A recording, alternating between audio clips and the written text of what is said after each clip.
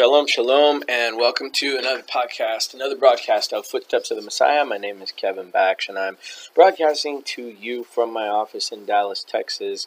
So we have been getting behind a little bit, especially with the Pesach and Chag HaMatzah holidays, so we are looking to get caught up. So I'm going to jump into this broadcast about Vayikra. Just for a little bit of background, I did a Jewish studies program in college. I've been a Messianic non-Jewish believer in Yeshua as the Messiah and his believer in his resurrection since 1987, and I currently am a Torah observant non-Jew believer in Yeshua, and attend a conservative synagogue. I believe all Jews and non-Jews should seek to be as Torah observant as possible, and that this is a return to the true faith, especially for non-Jews who are believers in Yeshua.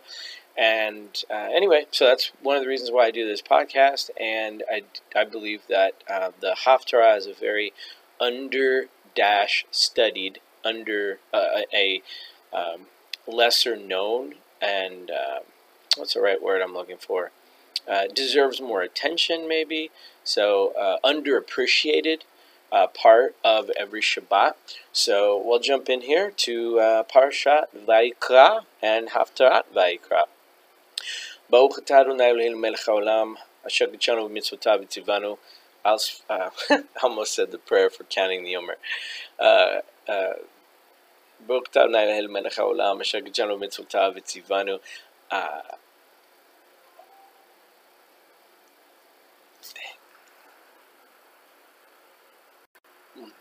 Okay, friends, one reason I don't edit a lot, you're going to hear a jump cut, but anyway, this is the prayer I was trying to say. I had to look it up, and I had to actually, I'm not going to edit what I said earlier because I like you to hear it just regular and normal and uncut.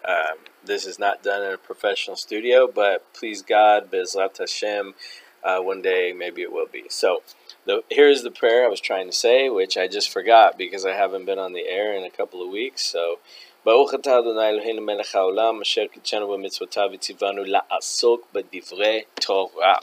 Amen. And that is, blessed are you, Lord our God, King of the universe, who sanctifies us by your commandments and commands us about engaging in Torah study. All right, so Parashat Vayikra is the first portion, and therefore the name of the book of Leviticus. It's the first portion of the book of Leviticus. The name Leviticus comes from the late Latin liber, similar to library, L-I-B-E-R, which is literally the book of the Levites, from the Greek lutikon biblion. Now, this is due to the book largely reviewing HaShem's instructions regarding the priest and their assistants, the Levites.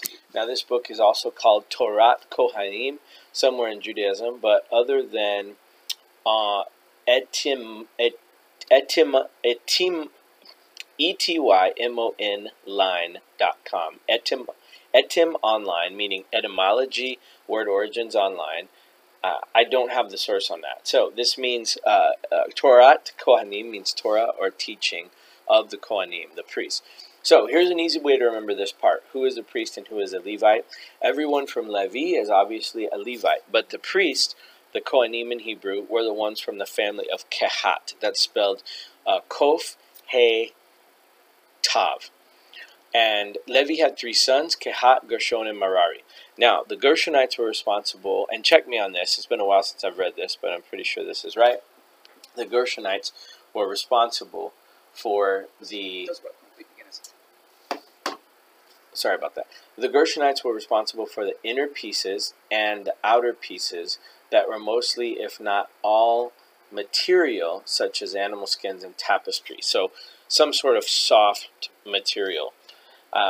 This soft tissue and organs of the body of the Mishkan. So, and the Mishkan is meant to be a representation of a human body. It has a head, has feet, has a heart, has a brain. So the Merarites were responsible for the hardware, and the posts, the beams, and the bases, for instance. In other words, the skeletal system of the Mishkan during the age of the Mishkan.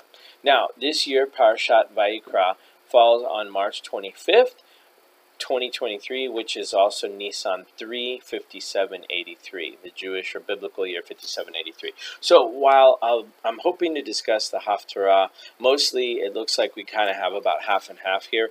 Haftarah versus the actual parasha, which, again, this year our goal is to focus mainly on the parasha, but there is something very unique and a unique occurrence, and funny enough, we have one next week too in the first Aliyah that is very similar, which is a diminished letter.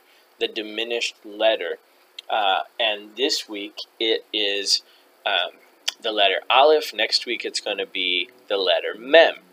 So, this week in Leviticus, Vayikra chapter 1 verse 1, the ALEF of Vayikra is diminished. It is a small ALEF, and the idea of enlarged letters, small letters, or at least one case there is a broken Vav in Parashat Pinchas in the word Shalom, and even the letter Nun is reversed in certain places to teach us something. The Torah and its author Moshe uses these things, the idea of enlarged letters and small letters, okay? The Torah and Moshe use these things, and HaShem, who really is the one who wrote the Torah, to embed special traffic signs, so to speak, or notices to bring the reader's attention to a deeper meaning. So I'm going to try to catch all of these from here on out this year, and especially the ones in the Haftarah, as I discover them. So the key is to look at an authentic Hebrew copy. So the website I use daily to do my daily Torah reading and reading in Hebrew online is Chabad.org, but they do not have these letters changed that I can tell.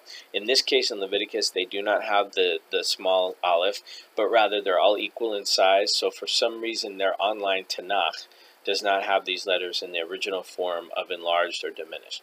So recently I bought this book that's been around for years called The Wisdom in the Hebrew Alphabet. And now it really should be called the ALEF Bet, but oh well. So it's published by Art Scroll, and a well-known Jewish publisher, Art Scroll, and written by Rabbi Michael Monk. Zayin Lamed Zichrono Livracha, may he be remembered for good. He's passed on, I believe. And I recommend it if you're fascinated by Hebrew or wish to be fascinated by the Hebrew of the Bible. So the idea behind this Aleph of Vayikra in Leviticus 1:1 appearing small is that Moshe had humility. So the word kara, which is the root kuf or kof resh aleph, means called, and it is God was calling to Moshe, and it's a term of closeness. Now it indicates how close HaShem felt to Moshe and deemed him worthy of such a position. Now Moshe, being the humblest of men, intended to write the word Vayikar. Now that would be Yud, Kof, Resh without an aleph, which means he happened by. It's more casual, it's less connected, it's less intimate or less, it's more happenstance. So that means that he, Moshe, just happened to hear God's voice, Hashem's voice, not because he, Moshe, was special at all. Now, if you compare this to the passage about Bilam, Numbers 23, verse 4, the Gentile prophet Bilam had Hashem speak to him using this second, more mundane verb. Hashem told Moshe to make the word Vayikra with Aleph, but allowed him to make the Aleph small, so it would bear a similarity to Vayikar, making the Aleph less noticeable. I think this is interesting in our walk with Hashem because we see sometimes the same thing, that the Lord may speak to you, Hashem may direct you to do something a certain way, may make a more humble person do something, but God will allow one to negotiate about how it gets done, if nothing else, to test us. Also, the more egotistical person may want to do something in a more grandiose way, and Hashem may allow it just to let that person go through it their own way so they can learn. Now, Rabbi Monk in this book compares Moshe and his humility to someone who is standing on a 10-story building. the person up on the balcony realizes they are not themselves 10 stories tall, but rather they got there with the help of HaShem, or allegorically others, like, the ones who built the building, the ones who built the stairs, etc. So this series of complex and somewhat mysterious teachings and laws requires humility, meaning the laws about the priesthood and the korbanot, the offerings, in order to properly understand it and teach it to others. Now, one last thing about Parashat Vayikra: you may have heard of young children beginning their study of Torah with Leviticus. Now, no Christian in a million years would start their kids learning with Leviticus, and it doesn't make sense to the non-Jew, even though they may be an avid reader of the Bible. But since Israel came first, the Bible is entirely a Jewish book for the nation of Israel and the non-Jews who come to believe in the God of Israel and his Messiah. I think it is of the highest importance to understand why Jewish learning is structured this way, and in all the ways that they do their education and learning, in the stages they do, and the particulars. So if you haven't heard me say it before, I'm not Jewish, I have not converted, and I have been a Torah observant learner of the Bible for 37 years, and I came to see the Hebrew Bible as the Word of God and the first half of the Bible in addition to the New Testament. Now, I hate the phrase Old Testament. I find it both pejorative and anti-Semitic, but I was taught that the Hebrew Bible is called the Tanakh, so I used that. And it was written by the people of Israel, and after the time of Mordechai and Esther, that the people of God were called the Jews, or Yehudim, and that the New Testament, or more appropriately referred to as the Gospels and the Epistles. By the way, epistles is just a fancy word for letters. The Gospels and the Epistles were also written by Jews, every one of the authors having been a direct follower firsthand of Yeshua, with the exception of Shaul of Tarsus, or his Greek name Paul. So, back to Leviticus, and the reason that Jewish parents and teachers often teach the 3-year-olds Leviticus. Now, Rabbi Monk explains that, but in order to understand that, we have to understand why the word, or why the name and the letter ALEPH connects to teaching. So Rabbi Monk explains that the Levites, or that Leviticus mostly covers ritual purity, the temple and the Mishkan services and other priestly duties. Now, incidentally, the temple came in the year 826 BCE, or the biblical year 2935. So all of the laws of the Mishkan transferred to the temple. And the temple, when it came in the biblical year 2935, from creation, it became the epicenter of Israeli life for 410 years until its destruction in a year that is debated in Judaism. Now, most people believe the year the temple was destroyed, the first temple was destroyed, was 586 BCE, but Chabad, for instance, believes that it was in 423 BCE, even later. So 586 is the more commonly known year, but Chabad believes it was 143 years later. I don't completely understand why, and it's beyond the scope of what I'm sharing today, but I actually only recently discovered that there was even a debate about the year of the temple's first destruction, or I should say the first temple's destruction, because that's how it's properly referred to. The Khurban. Khurban is the name of the destruction of the temple. So, the Mishkan was then no longer used after that point in time. Now, Rabbi Monk says the small ALEPH in Vayikra connects to an idea earlier in his chapter 1 called ALEPH. Now, chapter 1 of this book is literally called ALEPH. Now, the section I'm drawing from is called Eluf to Aluf. And he says that great things come from small seeds, so to speak, my words, not his. Let me read that again. Great things come from small seeds, so to speak. Now, those are my words, not his. But he draws from Sotah 8b in the Mishnah or the Talmud, and says a house is built brick by brick, and a fortune can be amassed 1 cent at a time.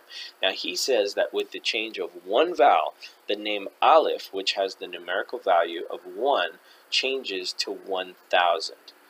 And with just one vowel change. So ALEPH, the letter itself, has a numerical value of 1, but the word ALEPH If you change one vowel, it changes to the word aluf, or aluf, which literally that's the word for 1,000 in Hebrew. Now, many notice it is the first letter, ALEPH, that is, in one of God's most commonly used names, Adonai. I don't mean to say God's name is common, but one that you hear a lot is Adonai, which is typically translated as the Lord into English. Now, it's also when you see the Yud and the letter Hey and the letter Vav and the letter Hey, I say it that way so I don't end up saying God's name, which is not pronounceable, nor do we have the pronunciation, no matter what anybody tells you. It is understood widely in Judaism in all branches that Y-A-H-W-E-H is not the way to say it. The reason that people think that is the way you say it is because they took the vowels from Adonai and put them, somebody, I guess, put them under the letters Yud and Hey and Vav and Hey, and they made that into a name that doesn't, it's not correct. And even if it is, we shouldn't be saying it. But we pretty much know for a fact that is not the correct pronunciation, nor should we be saying that.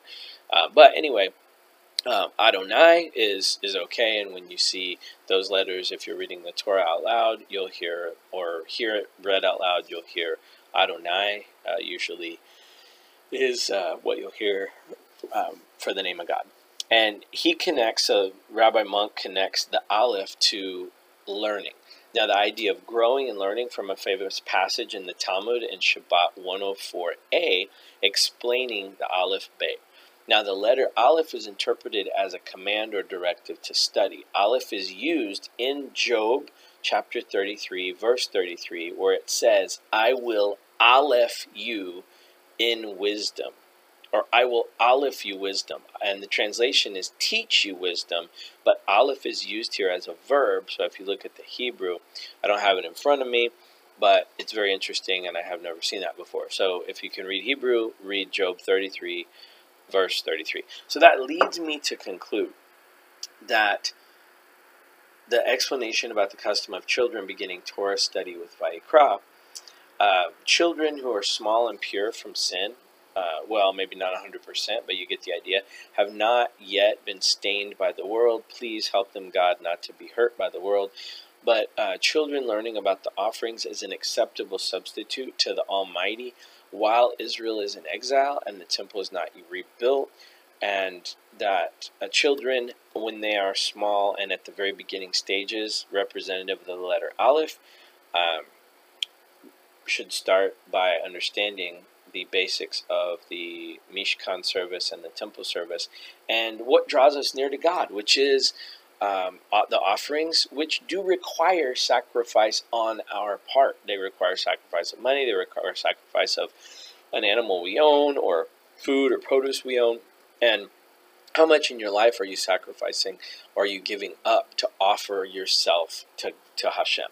So while I don't want to call the things we're bringing sacrifices, the word sacrifice is still useful here. So may the temple be rebuilt, bimhel abiamun menu, amen, speedily and in our days. Now, the Haftarah this year, 5783, falls between the special Shabbats, which we have covered somewhat in previous sessions. These are Shabbat HaChodesh, the Shabbat preceding the new moon, Rosh Chodesh of Nisan. And if you look at a Jewish calendar, you can understand this better. And the special Shabbat that falls on April 1st, 2023, or Nisan 10, 5783, called Shabbat HaGadol. So this passage, Vayikra, falls between those two special Shabbats, HaChodesh and HaGadol. Now, Shabbat HaGadol is the Shabbat before Pesach, when you also have special reading for the Haftarah. Now, what's interesting is that the Torah portions do not always fall on the same special Shabbats. For instance, this year we had a normal Shabbat for this reading, Vayikra, or have, but it is possible in other years that it can fall or coincide with Shabbat Zachor or Shabbat HaChodesh. Now, there are great articles on, for instance, Chabad.org to learn about the special Shabbats. And I believe there are at least 13 special Shabbats per year, so it's an average of almost one per month. Many are or more than one per month, actually. But many of these special Shabbats happen very close together. Now, moving on to the Haftarah. Now, we see in Isaiah 43, verse 21 through 44, 4, verse 23, that Isaiah admonishes Israel for discontinuing the offerings. I don't use the word sacrifices, like I said, because a rabbi who used to work at the Temple Institute calls the word sacrifices the S word, meaning it's a bad word. It doesn't accurately describe the concept of what's happening. They are more correctly called korbanot, and the more you study Hebrew, the more you get a deeper sense of concepts, Jewish and biblical life, and understanding of God's culture and intention, as well as the Bible's true meanings of the words. The word korban, kof, resh, bet, final noon, comes from the root word karav, which means to come close or come closer. Now, the Haftarah also mentions the types of sin offerings that were required by Israel in order to repair the breach they made with HaShem.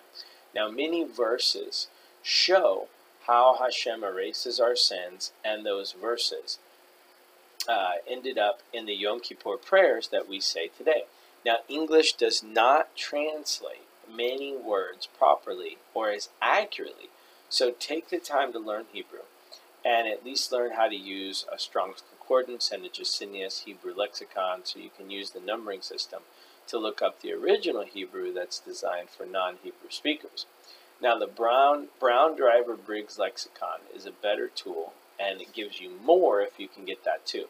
Now, also for Greek, studying the New Testament, the Thayer's Greek lexicon is great for the same thing, using it in conjunction with the Strong's Concordance. Since the New Testament was largely published in Greek, and only now more recently have Hebrew versions been published, word studies are typically done in Greek for all the books from Matthew to Revelation.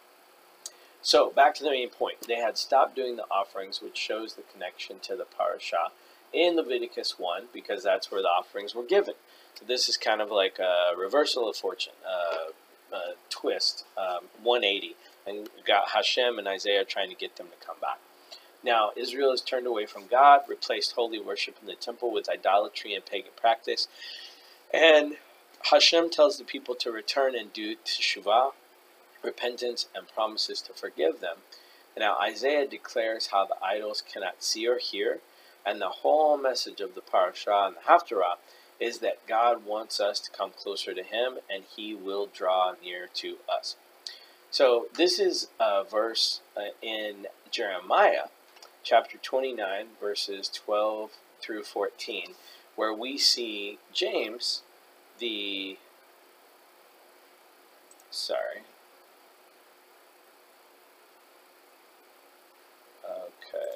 I was getting confused between Isaiah and Jeremiah, but I have it straight.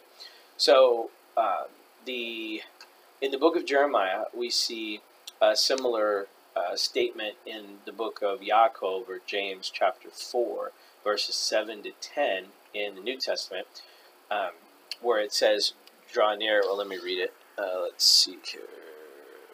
Read it for you. All right, James chapter 4, verse 7. Therefore, submit to HaShem, God. Resist the devil, and he will flee from you. Draw near to God, and he will draw near to you. Cleanse your hands, you sinners. Now, that's something the priests did. They had to cleanse their hands and their feet before they served. You sinners, and purify your hearts, you double-minded. Lament and mourn and weep. Let your laughter be turned to mourning and your joy to gloom. Humble yourselves in the sight of the Lord, and he will lift you up. Sounds very fast day ease and very Yom Kippur ease, or Yom Kippur-ish, but Judaism believes that through showing love to each other as HaShem loves you, and as HaShem loves others, this is the key to bringing about the final redemption of Messiah. More prayer, more charity, and more random acts of kindness. So in Hebrew, this is tefillah, prayer services, tzedakah, charity, and gemilut chasadim, which is acts of kindness. So showing love to each other as Hashem loves you and as Hashem loves others, this is the key to bringing about the final redemption of Messiah. Now, as believers in Yeshua, this is not necessarily the only thing that will bring about the redemption we believe, but it cannot hurt to think and act like this. Now, we see in both the Tanakh and the New Testament that all mankind must have a chance to accept or deny Yeshua, his messiahship and lordship, and his resurrection. Now, Romans 10:8-10 says, if you believe that Yeshua is Lord and that God raised him from the dead, you will be saved. So obviously that is not a popular Jewish belief or sentiment, but I have been thinking about what the return of Yeshua will look like, what the resurrection will be like, and the subsequent 7 years of Yaakov's trouble, also called the birth pangs of the Mashiach, in Hebrew, chevre Mashiach, and non-Jews tend to call it the tribulation period.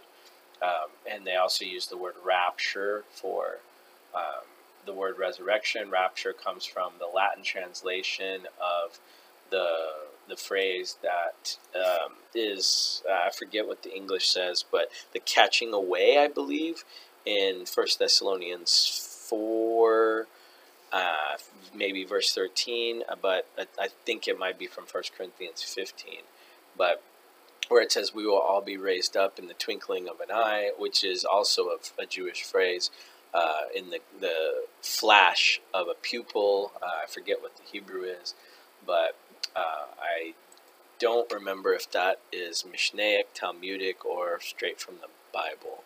But there is this idea about the flash in the eye being like the fastest moment, the shortest amount of time.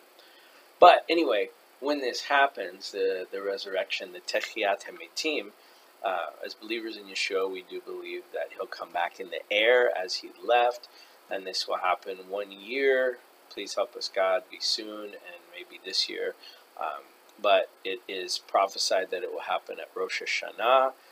There's a lot that goes into that. We don't know what year because many years have been lost. The counting of the calendar is off. And also Rosh Hashanah is a mysterious holiday because it's a 2-day holiday.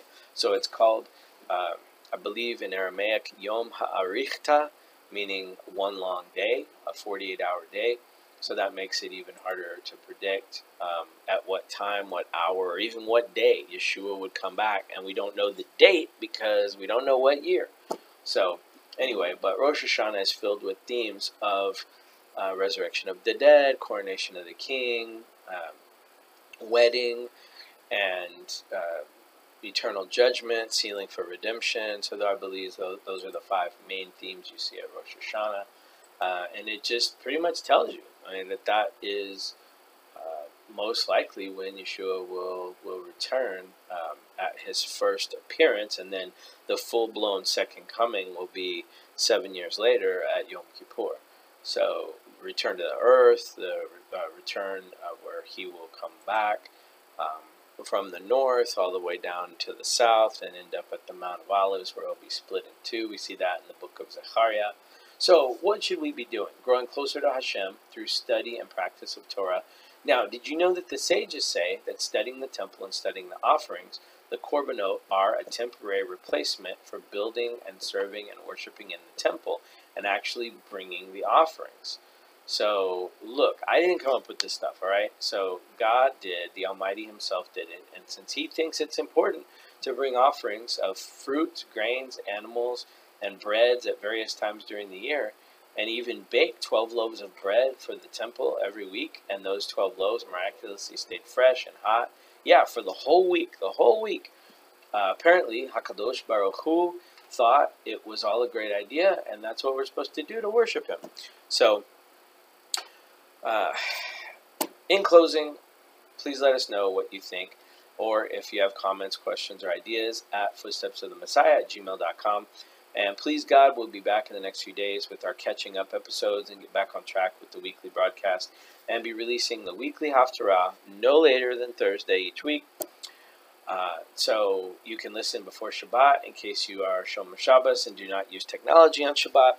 So have an amazing week or have an amazing Shabbos, whatever time you're hearing this, and Shalom, Shalom, and Shalom, Shalom, Yerushalayim, Sha'alu Shalom, Yerushalayim, and Kalal Israel.